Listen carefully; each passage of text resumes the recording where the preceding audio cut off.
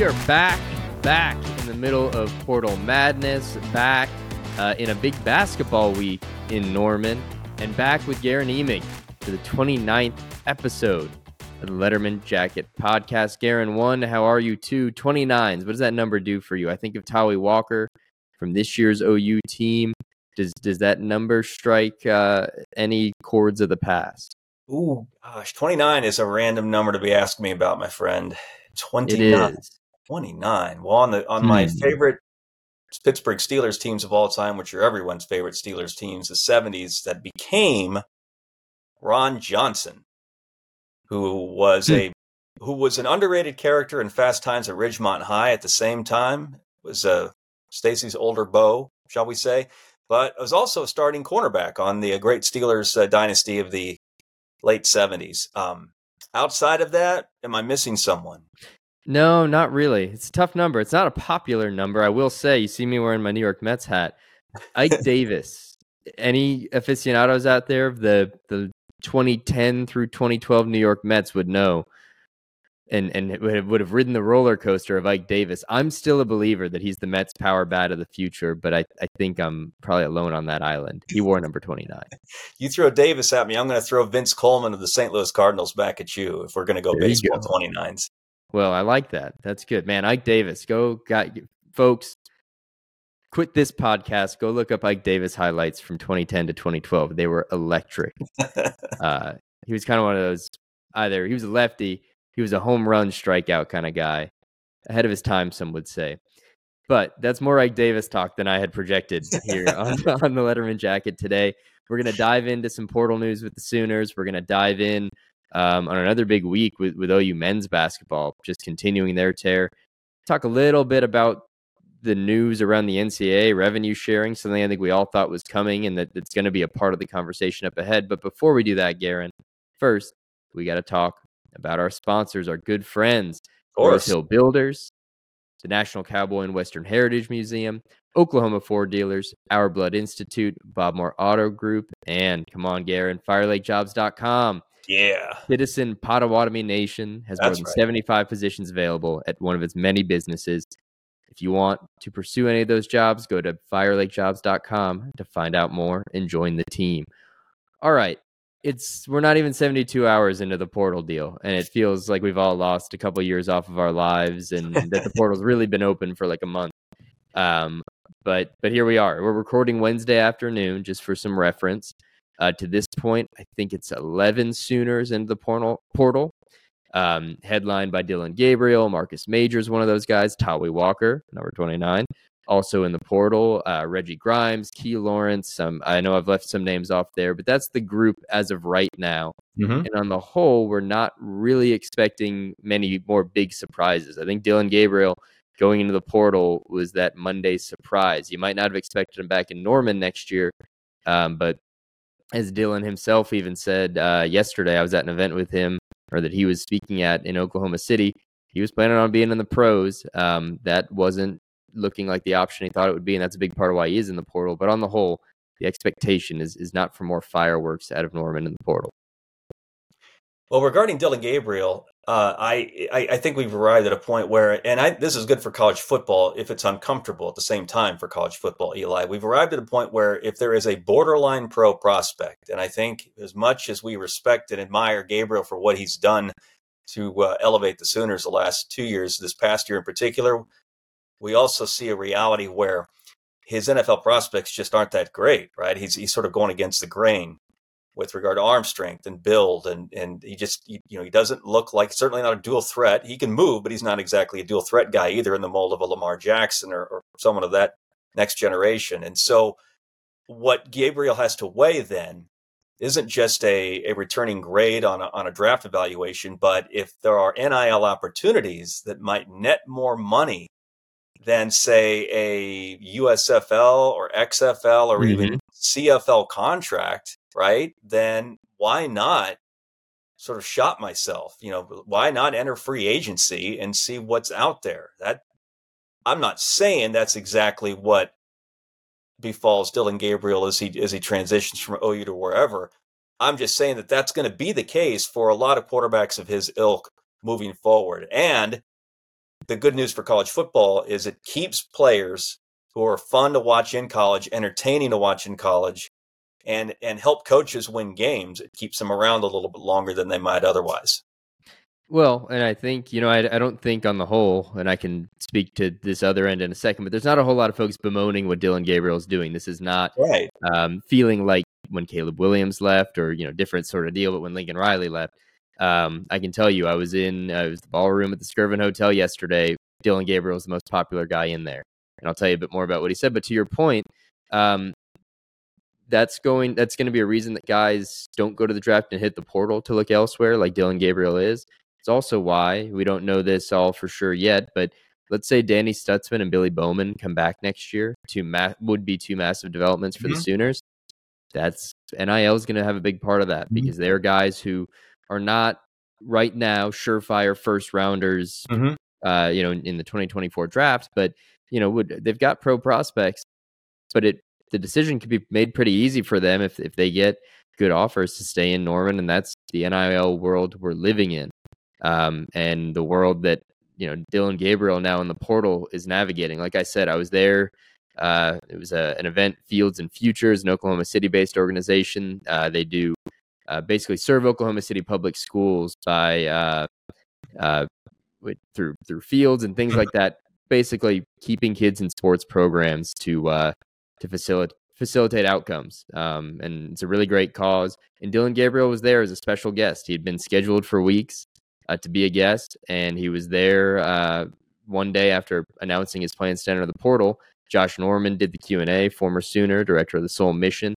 And what Dillon Gabriel laid out after, talking about his time at Oklahoma, his appreciation for public school system, stories about Drake Stoops, was the why. Why was Dillon Gabriel, headed to the portal and headed elsewhere? And he explained that the NFL draft grade he was hoping for, that when he went into this season planning to hit the pros, didn't come back like he wanted, and he didn't get that invite to the Senior Bowl, and that told him that maybe his plans had to change. The good news, in the past, it's just kind of over for a guy. I mean, obviously, it's the one more year of eligibility, but that was the cliff college football players went off of. Now, you've got NIL, you've got the portal, you can go elsewhere and make money. And he didn't really dive into it. You could read between the lines. I think there's an element here where, probably best for all parties to make this move. I think Oklahoma is ready to go to Jackson Arnold in 2024. And I think that's a big part of this. And if Dillon Gabriel's calculus only changed in the last month or so, let's say, with these NFL draft grades, you wouldn't blame the Sooners for sticking with their plan and having to consider the ramifications of, let's say, sitting Jackson Arnold for another year. And so that's what I came away with yesterday, was that learning about the draft grade portion and the fact that the Senior Bowl wasn't going to be an option changed things for Dillon Gabriel, and that, again, reading between the lines, speculation, but that the logical move for all parties after that was for Dillon Gabriel to pursue football elsewhere next year. Yeah, and the thing that fans have to digest, Eli, is the fact that just because a guy's coming back to college doesn't mean he's coming back to your team. Right? Especially if you're a quarterback, you're coming back into the market anymore. Again, this is what we have to get comfortable, or we don't have to get comfortable with, but you'd better sort of accept as a new reality, or you're going to lose your mind. Guy can come back to play more college football, but what he's doing in a lot of cases, especially if you're at a high-profile position of quarterback or you're a high-profile player, you've tossed out Stutzman and Bowman, and you've gotten a lot of recognition, you don't necessarily have to just close yourself off to, I'm going to come back to OU, or if it's in a player at another school, I'm going to come back to that school. You're coming back to the market, because that's what it's become in NIL. And so fans have got to be cool with this, understand that these are guys making literal business decisions. Dillon Gabriel's social media profile, I think, includes contact information for business inquiries, does it not? Right. So this is where we are. And it's, again, a lot of people are going to be uncomfortable with it. There's going to be a lot of people that still don't like it. They're going to come kicking and dragging, screaming into the portal in NIL eras, but there's no going back. And so you're just going to have to swallow some things that would have driven you crazy before. again, I think it's complete sympathy for a guy like Gabriel because of what he's meant to the program for the last couple of years. But somewhere else, someone who may not have endeared himself as well and may not done quite as much to put himself in such good graces might make a really harsh decision about returning, not to that program, but to college football. And that fan base is just going to have to come to terms, I think. Well, and I think, too, that, again, I was in that room where Dillon Gabriel was taking photos, shaking hands. There was not a sore person in that room as it related Dillon Gabriel, the decision he made. I think a big part of that, what helps, is that Jackson Arnold is in Norman and that there's a lot of folks. For sure. When I say ready to move on, it's not anything having to do with Dillon, just it helps when there's that security blanket. When Caleb Williams left before Dillon Gabriel committed, there was not that blanket, or I think, maybe revising the history. I don't know that Caleb Williams had maybe declared his move, but Dillon Gabriel's commitment in January 2022 certainly signaled what the Sooners were expecting. But point being, it helps that OU has Jackson Arnold. That soothes this. And I also think, as we talk about just the new realities, it is a tricky deal for these coaching staffs to figure out how to handle quarterback stuff, because there's a world where you could argue that OU's best move for 2024, just that season, 12-team playoff first year in the SEC, would be for Dillon Gabriel to be their quarterback. Experience, knows the offense, all of that. You could argue it. But what's the ramification of that? Are you risking losing Jackson Arnold? You are. And you, of course. I mean, think about if people are lining up for Dillon Gabriel in the portal, they'd be lining up for Jackson Arnold. So those are the calculations these staffs have to make. If that was part of the calculation for OU, I think they made the correct decision. I don't think there's any debating that. One more year of Dillon Gabriel is not worth everything that Jackson Arnold is promising to be. But those are things, out at USC, Lincoln Riley has Malachi Nelson, who's the 5-star quarterback. If you go get Will Howard or you go get Cam Ward, what does that do about the guy you're wanting to make the future of your program? Right. So those are the challenges here that and then, further as well, OU's probably going to want to go get, maybe a backup quarterback, someone with some experience. What's the sell there to somebody? Hey, come sit behind Jackson Arnold. It's the same problem OU had when they brought in Dillon Gabriel, was finding someone capable, and it came back to bite them last fall. Texas game, no Dillon Gabriel. Davis Bevell was not up to snuff. I think right now, behind Jackson Arnold, there might not be a starting caliber quarterback. The Sooners have stuff to figure out there.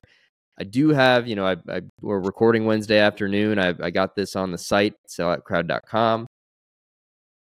You look smashing. You look smashing as always. I'm going to do a plug for the merch anyway at the end of this deal. Holiday shopping. If you're still searching, folks, selloutcrowd.com. Hit the merch store. We got great stuff. But elsewhere on the website, we also have in-depth reporting and coverage on the Sooners, among other things. That too. We're a merch shop that does some news. And the merch shop that does some news, if you go there right now, again, I don't know when you're going to be listening to this, but it's Wednesday afternoon. What I've heard on Dillon Gabriel are these two things. One, to me, much more interesting than the other, but also one much more pertinent to what's going to be his final destination. From the sound of it, Ohio State and Oregon are the two front runners in no particular order. Pete Thamel of ESPN yesterday and reported that Oregon really is the front runner and that Dillon will be visiting there soon. I've been told that Ohio State is also on that schedule for visits. So those would be the two front runners. I know Oregon was a quick link when Dillon hit the portal. USC, can you imagine the outcry, the discussion if Lincoln Riley needed another Oklahoma quarterback to save his bacon in Southern California? But what I'm hearing, at least, is that the two front runners are Ohio State and Oregon, with visits scheduled soon. The other interesting one, and Garen, I want your thoughts on this. What I'm told is that the program that has offered Dillon Gabriel the most in terms of NIL, the biggest package, Liberty University. Not one of the blue bloods we're talking about. And I'll say out front, not a place I expect Dillon Gabriel to be playing football in 2024, but interesting no less that Liberty, ranked 23rd in the country, unbeaten, going to the Fiesta Bowl, is at least swimming around those waters of the elite quarterbacks and throwing big money toward quarterbacks. Not a surprise they have the money, but certainly reaching up and maybe an indication of where Liberty sees itself or wants to be. This is where we are, right? This is where we've arrived. It's Liberty is an NIL player of some weight, apparently. I mean, they've turned out some pretty good seasons the last few years. They just went undefeated, did they not, with Jamie Chadwell, right? Indeed. As head coach, going to play, well, how's this? Going to play Oregon in the Fiesta Bowl. How about this? Dillon Gabriel does the coin toss, and winner gets Dillon Gabriel. That might be what people were going to tune in anyway, I assume. A little bit of a David Goliath thing going on there with the Ducks and the Flames are called, right? The Flames. But yeah, what if this Gabriel decides, do I take Phil Knight's NIL money or do I take the Falwell Trust? Is that who's involved in? Where's Liberty get its money, Eli? Have you I would assume so. I can tell you this: I'm not well versed in the financials of Liberty University, but that Phil Knight, you get into, it's not quite, what was it? Catholics versus convicts? Was that Notre Dame, Miami? Yeah, a whole deal that's probably only aged worse by the day. But that you Phil Knight versus Liberty University and the Falwells is a really interesting clash. But to be writing about Oregon with that potential juicy storyline to sink our teeth into. Oregon's Indeed. Well, go ahead. Go ahead. I want to make sure we got all your reporting out. No, we got it all out. It's all out there. It's all, again, I guess I'll reiterate just for the sake of it that that's what I've heard around the Liberty stuff. I don't anticipate that they're a serious player, but I think that's almost as interesting as anything related to where Dillon Gabriel is really going to go. Yeah, I'll say this: Dillon Gabriel going to Liberty makes to me about as much sense as remember the rumors about Caleb Williams in Wisconsin when he left OU, and it was like, don't count out Wisconsin. They're coming up with Schatz Brewery money or wherever they're getting their NIL, and they're going to be a player here. And you thought, quarterback of that caliber going to a literal graveyard for quarterbacks outside of Russell Wilson. Okay, there was Russell Wilson at one time, but surely not. Surely Caleb knows how cold it gets in Madison, Wisconsin in like September. You would think Gabriel would put himself in a little bit of a higher profile situation than Liberty. But if the market, and we use the word market again, is right, I suppose it warrants maybe at least a sit down with Chadwell or anyone else associated with that. But Eli, Oregon has always made the most sense to me. I watched quite a bit of Ohio State this year because my dad is a Buckeye diehard, and I've just by osmosis picked up an interest in the Buckeyes. I know how challenged Kyle McCord was, their quarterback this year, not just in the Michigan game. They would gladly take Dillon Gabriel over what McCord just gave them. Dillon is not C.J. Stroud, right? He's not Justin Fields. Thank you. He's probably not even Cardale Jones. Maybe more comparable to a J.T. Barrett, maybe, right? And Barrett did pretty well. Mm-hmm. So I could see the fit there. It just you get a sense, right, of matches when you consider guys in the portal. And to me, Dillon and Eugene always jived. It was just something about that. So I'm still picking Oregon just because of you've done more reporting than I have by a long shot, but I'm still picking Phil Knight in the Derby. But this is interesting. Buckeyes would take him. Obviously, Liberty would bear hug him, but I'll still lean green and gold in the Gabriel sweepstakes, even after your report. I don't know if it's about the size or anything else, but to me, Bo Nix, it feels like a proper Bo Nix replacement. If you watch that game against Washington, would look a lot like Dillon Gabriel, both in stature and in style and in game. So that to me is interesting. And I do think it just seems like a perfect fit. It feels to me, not knowing tons about Oregon's roster construction, but if they're going to come back and be a contender again in 2024, not many better landing spots for Dillon Gabriel and places for Oregon to look for a new quarterback, you'd think, than a 6-year guy who's going to next year be in range to close out a bunch of NCAA passing records. All that feels like almost too logical. But we'll see. We will see how it all develops. We'll have more of it covered here on Letterman Jacket and selloutcrowd.com. We're not going to dive too far into OU's portal needs. There's plenty of time for that, but I can say, this week, if you're wondering what the Sooners think they need, just look at who they're visiting with, offering. They are in the tight end market, looking for an Austin Stogner replacement. Like everyone in the country, they want experienced Power 5 offensive linemen or non-Power 5, but they're looking for replacements when you talk about probably right tackle with Tyler Guyton, McCade Matoyer, certainly at the guard spot. They need depth. We'll see what happens with Andrew Rame if he chooses to come back. And then on defense, they're looking at defensive backs and certainly on the defensive line, again, like everyone in the country. Knowing what you know, Garen, just about the Sooners roster, who they're losing, who might be coming back, there was one place where they need to get it right in the portal in terms of filling a position. We can include running back here too. Where would it be? Oh, it is running back, right? It has to be based on but the position's wiped out. We'll see about Tatum. He is the number one running back rated running back. Yeah, I mean, I guess just for an accounting standpoint, they're going to have 3 running backs on scholarship for the bowl game. Yeah. Gavin Sawchuk, Javonte Barnes, Caleb Hicks. They have 2 more running backs coming in the 24 class. You mentioned Taylor Tatum, number 1 running back in the country, and Xavier Robinson coming from Carl Albert, OKC kid. There is not, I think is what you're about to get to, a veteran presence there. Yeah, and the other thing it's not just the depth chart, it's the importance of the position, Eli. It's a position, and I'm not talking about Billy Sims, Steve Owens, Heisman Trophy winner. I'm not going back into or Adrian Peterson even, going into Sooner lore to talk about what that position means to OU football. I'm talking about what that position means to the offense.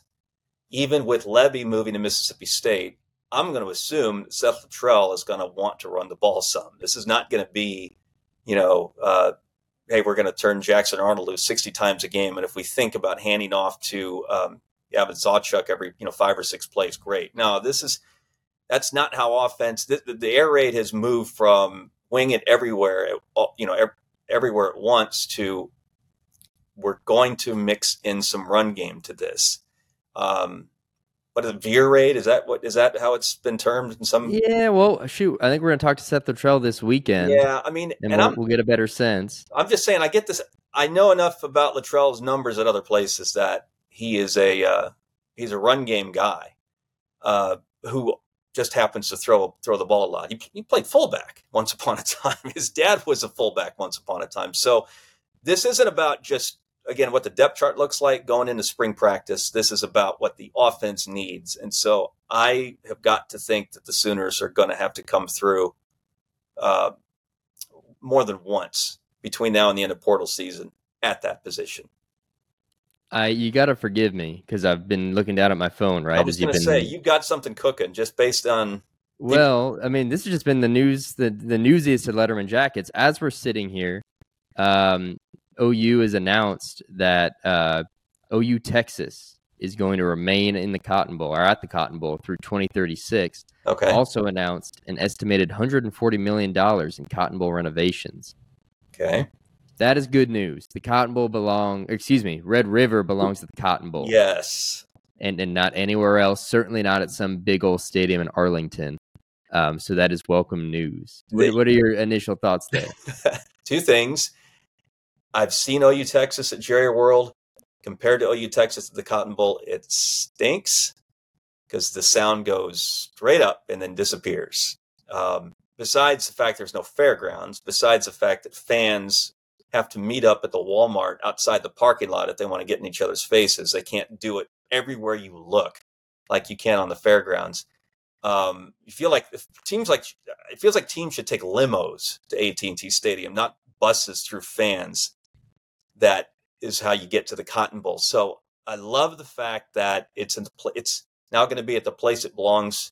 2036? Is that what the report said? 2036. Another renovations, and it should be through 3036 or 2136, whatever. Yeah, no. However many years. It should be there forever. And the other thing is, we're talking about the changing face of college sports, and it's taking us some uncomfortable places. It's nice to be able to hang on to what the vestiges of tradition that we can, don't you think? And so here is perhaps the best tradition attached to OU football as it relates to other programs.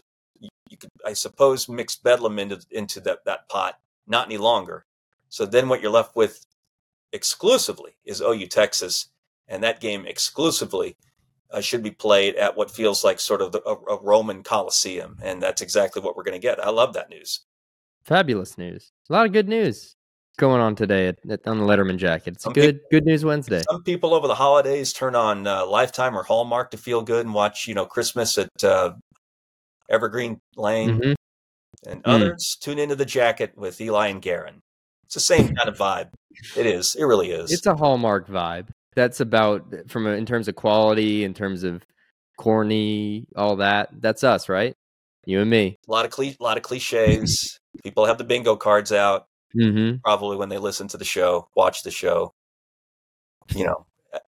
I don't know about you, but I'm in my head, I'm sipping on a hot chocolate with sprinkles and marshmallows every time I talk to you. It just doesn't. I just don't show it. Usually, when I'm talking to you, I'm usually thinking about a stiffer drink or something like that. I thought that was the listeners. Well, maybe so. This might be driving folks to drink.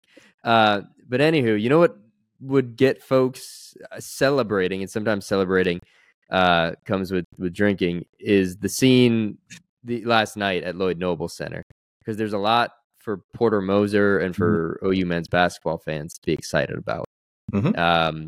That hasn't been said much, right, in the last couple of years, basically since Lon Kruger stepped down. I mean, there's the excitement around Porter, but and his rival. But the last 2 years have the exciting moments have been few and far between, and often followed by letdowns. You think to some of the heights of Porter's first season, and you're reaching the postseason. At least last year, you had the big win over Alabama, and that was really it. Short-lived. But right now, Oklahoma's off to its best start since the 15-16 season.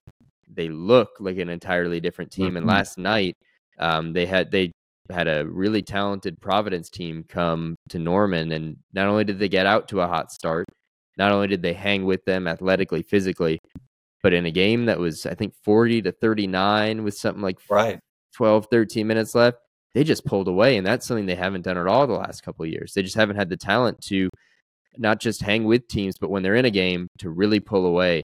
And so they've had a great start, continued it there. They'll be in Tulsa, your neck of the woods, Saturday with Arkansas. But if we're talking about perfect starts to a season that Porter Moser, and the Sooners needed to go well, this has been it. And the excitement, certainly, that's the part I wanted to get to, the feeling inside Lloyd Noble Center.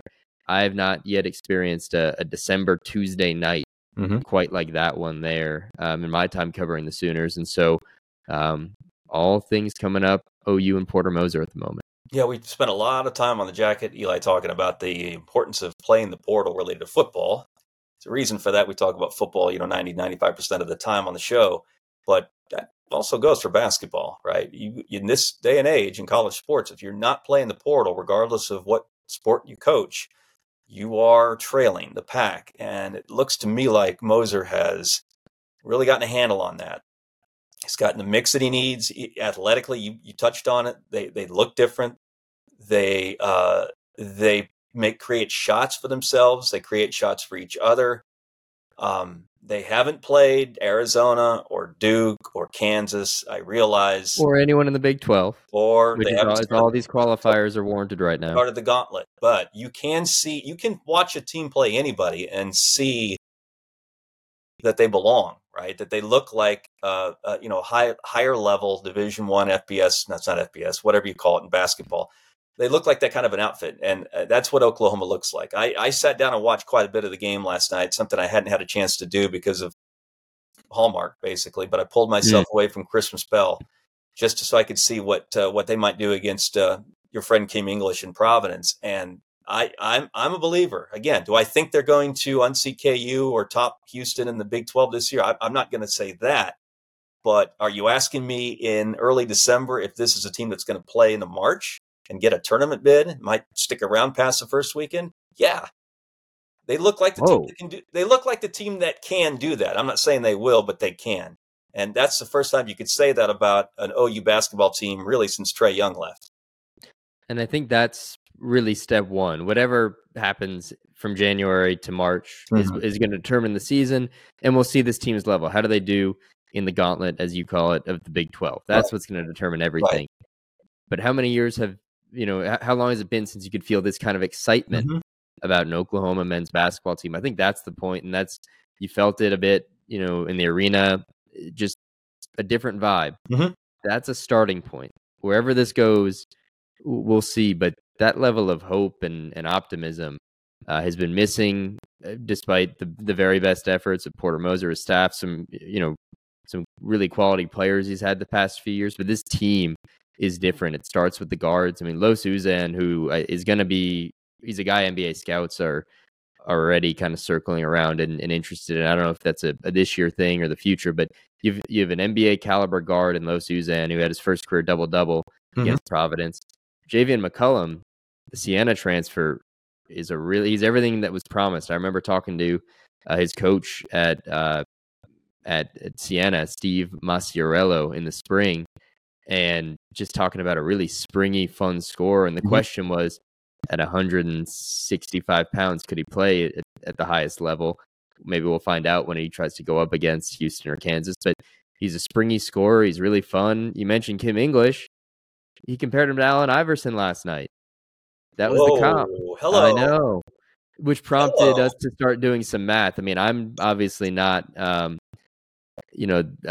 probably fall into this camp too. You ask me these questions all the time, but we were sitting there in the media room at Lloyd Noble Center, like, doing the math on Javian McCullum's age and, like, how much of Allen Iverson would he have seen play?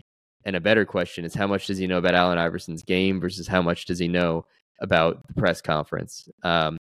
Turns out he had a sense of both. But I think it's starting for them with those two guards. That is the platform for what they're doing. And you want to talk about March, what do most tournament teams typically have? Really strong guard play. That helps OU. Helping OU is what they're getting inside. Sam Godwin and John Hughley forming a great tandem. And then just all the wings they added. They've hit on a lot of those. Jalen Moore is a guy, if you want to encapsulate what they didn't have in the past in terms of athleticism, that's your guy. Georgia Tech transfer. The Trey Darthard guy from Utah Valley, I want to say. There's so many schools out there in Utah closely concentrated, but he's been good. Rivaldo Suarez coming from Oregon. They've hit. You mentioned the portal. They brought in a lot of portal guys. They seem to have hit on a lot of them, and this is a very different looking Porter Moser team that plays Arkansas and Tulsa. The end of the 3-year series, at least for now, kind of the rubber match, because 2 years ago was Eric Musselman getting tossed. I like few things more than an angry Eric Musselman and angry Arkansas fans. It's two of my favorite things on the planet. Last year, Arkansas kind of ran through them. They just had so much talent. Right. And this is sort of that rubber match, and got an Arkansas team that's beat Duke and an OU team on the rise. It should be a fun matchup. You're going to be there, right? I think I might come down. It's an easier drive for me than the rest of my friends at Sellout. So 10 minutes beats 2 hours down the turnpike. So I think that should be a fun game. I assume that's going to finish like 95-87 either way. And I again, it's hard for me to really dig into college basketball in the early December. We could have another show where we talk about the need to delay the start of college basketball season and maybe give fans a bigger excuse to care what's going on with the Sooners. But that's not what you brought me on for. But I think Arkansas is still supposed to be pretty good. They've had a few disappointing, I think, results, but they've got the talent to play with a lot of teams, OU included. They're going to have 80% of the fans probably at the BOK Center. Sure, it's actually a shorter drive from Fayetteville than OKC. Here's the question. It's been that way in the past, right? You were there in 21. I was there last year. Certainly last year, it was an Arkansas-dominated game. Was it that way in 2021 as well? No, they just turned Bud Walton Arena, which has seen better days, by the way. I mean, there's still a lot of fan support for basketball in Fayetteville, but when they beat Duke, a week or two ago, that place was as loud, apparently, as it's gotten since Nolan was still coaching at Fayetteville. So they've caught the bug again. I get the sense. And so I assume that they're going to have a lion's share of the crowd. So in what might feel a little bit like a road game, the Sooners will be tested, not just because of the environment and anything that Eric Musselman does with his shirt, but by the fact that the Razorbacks are at least as athletic as they are, and are certainly on their level in terms of danger. Can I get a proper calling of the Hogs from you? You cannot, because I can't do it properly. It would be like Dana Altman infamously tried to do and shouldn't have tried to do before he decided this is not for me. You remember? Did he do that? No. You don't know the Dana Altman story? Enlighten me. Dana Altman literally hired to coach Arkansas, showed up for the press conference. They started calling the Hogs. Camera pans to Altman. He doesn't, the scene in Talladega Nights where Ricky Bobby doesn't know what to do with his hands? Mm-hmm. Dana Altman in that moment in Fayetteville. Well, I don't blame him. Actually, today marks the 3-year anniversary, no joke, of when I moved to Little Rock, Arkansas. And that was where I started my career before I was with you at the Tulsa World and then Sellout Crowd. And goodness, my introduction to that, the whole Arkansas thing, like as in the University of Arkansas, the calling of the Hogs.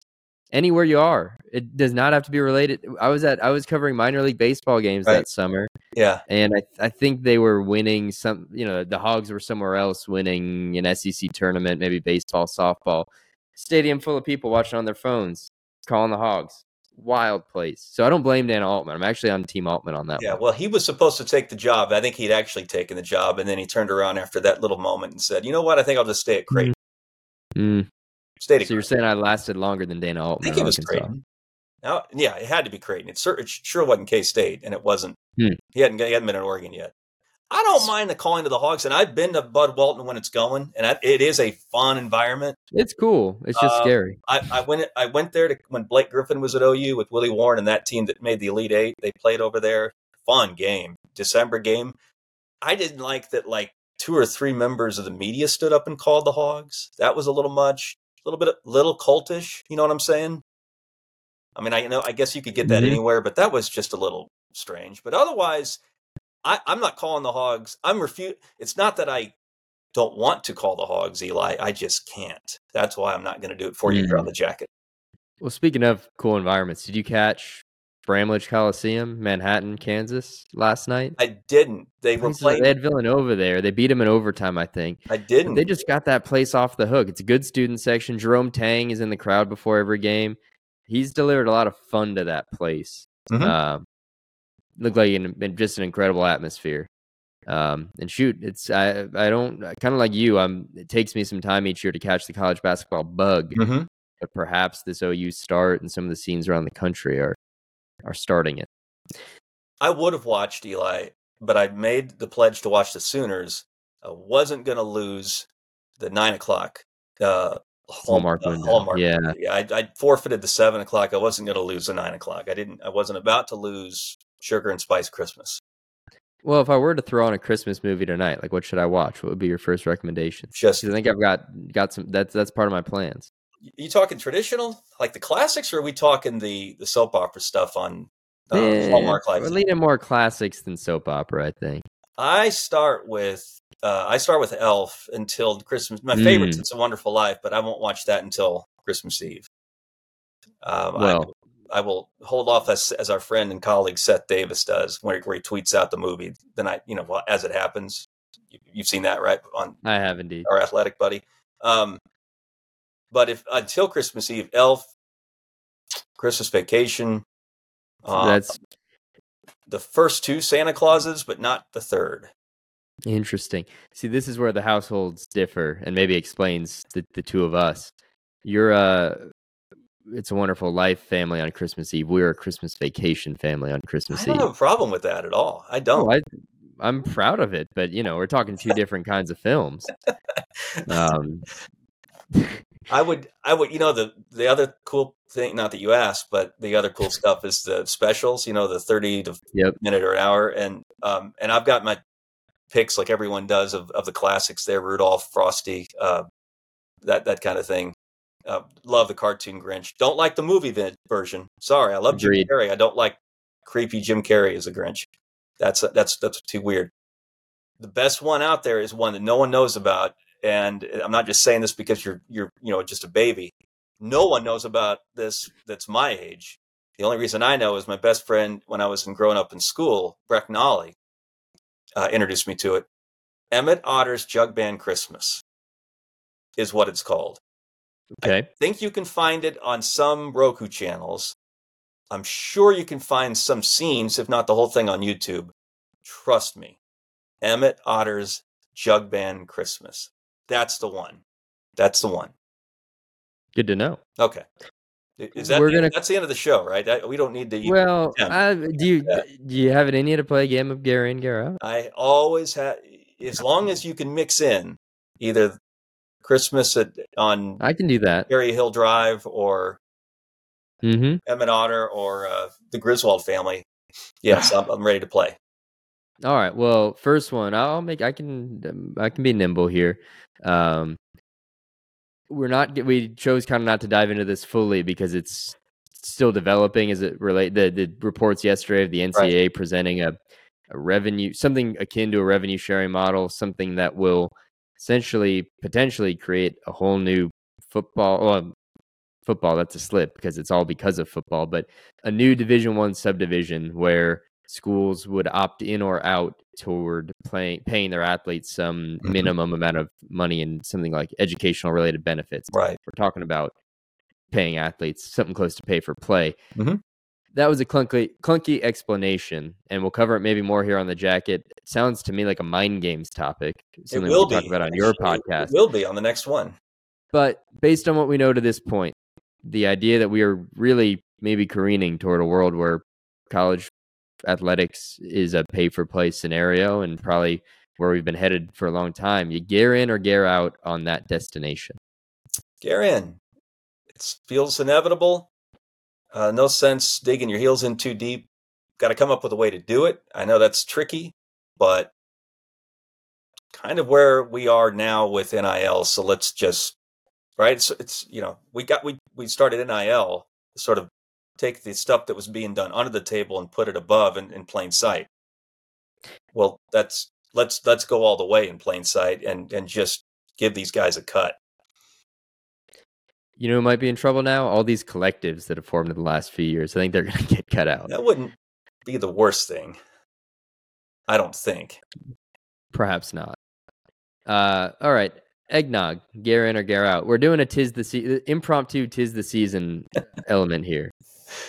Gear in on eggnog. I've never actually had it. Seriously. I'll stick booze in anything. It's not it's not like that issue. But I've never indulged in eggnog. I didn't know there was like another kind of eggnog.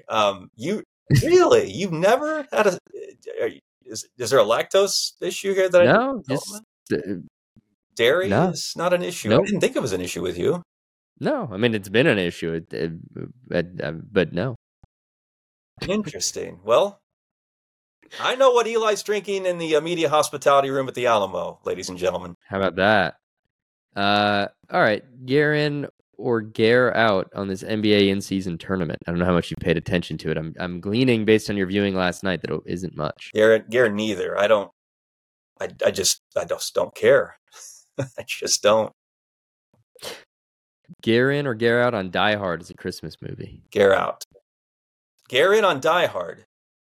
Gear out is a Christmas movie. I know your buddy Todd Lisenby, our friend Todd Lisenby is 180 from that, right? He's pretty I think so. Hardcore Christmas movie. I think. Ask him. Have you asked him? Did you Liz in or Liz? No, I haven't. This is impromptu. I mean it. Okay. So you're going off the script. Our feet here. You're off script. Here's the last one for you. Are you gear in or gear out on some weekend in October in 2036, no matter where we are, meeting up for Fletcher's Corny Dog at the Cotton Bowl? Gear in, baby. Gear in, baby. The Cotton Bowl's staying there at least through 2036. You got to watch us both react to that news here on the Letterman Jacket.